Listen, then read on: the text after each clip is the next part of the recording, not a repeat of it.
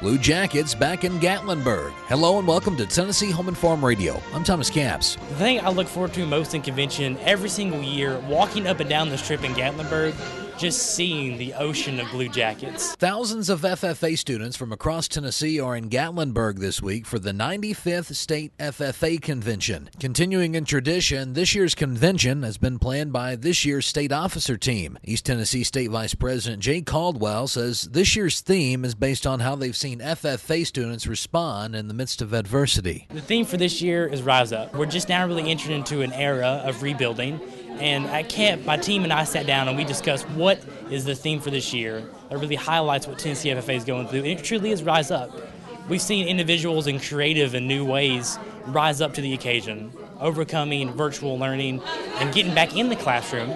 We've seen new agriculture educators rise up as older ones have retired. 2022-2023 State President Taylor Cantrell says convention is bittersweet. It's several days filled with great community with other FFA students and recognition of their hard work. But it also means her time as state officer is coming to an end. That's really been a common theme throughout this whole year, is to just stop and enjoy the moment. It will be a whirlwind of a week, but every moment is starting to be our last moments for sure, especially during that week. So just to really embrace what we're learning, enjoy those moments with members, enjoy those last times speaking on stage, and just to really soak it all in. Caldwell hopes attendees can take something away from convention to carry them forward in their FFA careers and beyond. What's most inspiring is we've seen a new generation of FFA members rise up to the occasion, don the blue jacket, and inspire hearts.